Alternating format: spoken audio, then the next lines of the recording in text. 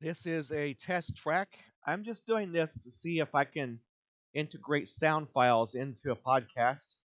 What we're going to do is speak a little bit, then play a sound file, then speak a little bit. Maybe I'll include a transition into it. So today we have Samantha Stockwell out mowing her grass. She has a riding mower and she's handling maybe a half acre or an acre behind the house. Uh, Her leg is still in that fiberglass cast, and she had to get Karen to help her onto the mower.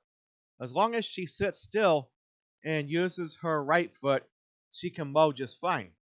But there's no getting off and walking, and she's got to call for someone to go out and get her back inside the house.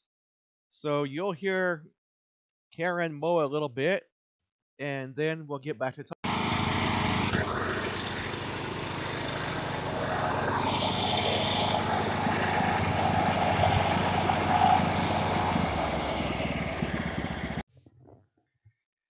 Well, Samantha managed to mow just fine. She got the mowing done without hurting her leg. I'd say the vibrations made it a little painful because it's still swelled up and it's in a cast.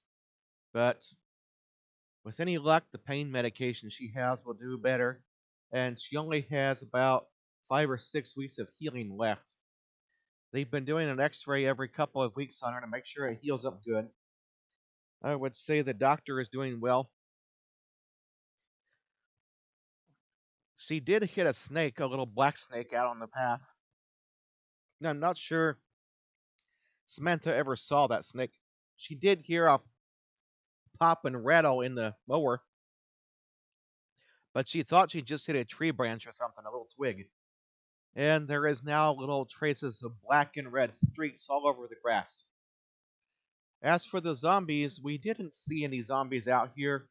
The coyotes have been back up in the forest again, and I don't know where they go, probably off seeking water at the creek. Yeah, we have the lake that disappears, but we also have a creek that flows in and out of that lake. So that's a good thing to see. Just listen to it. Tell me how loud the mower was.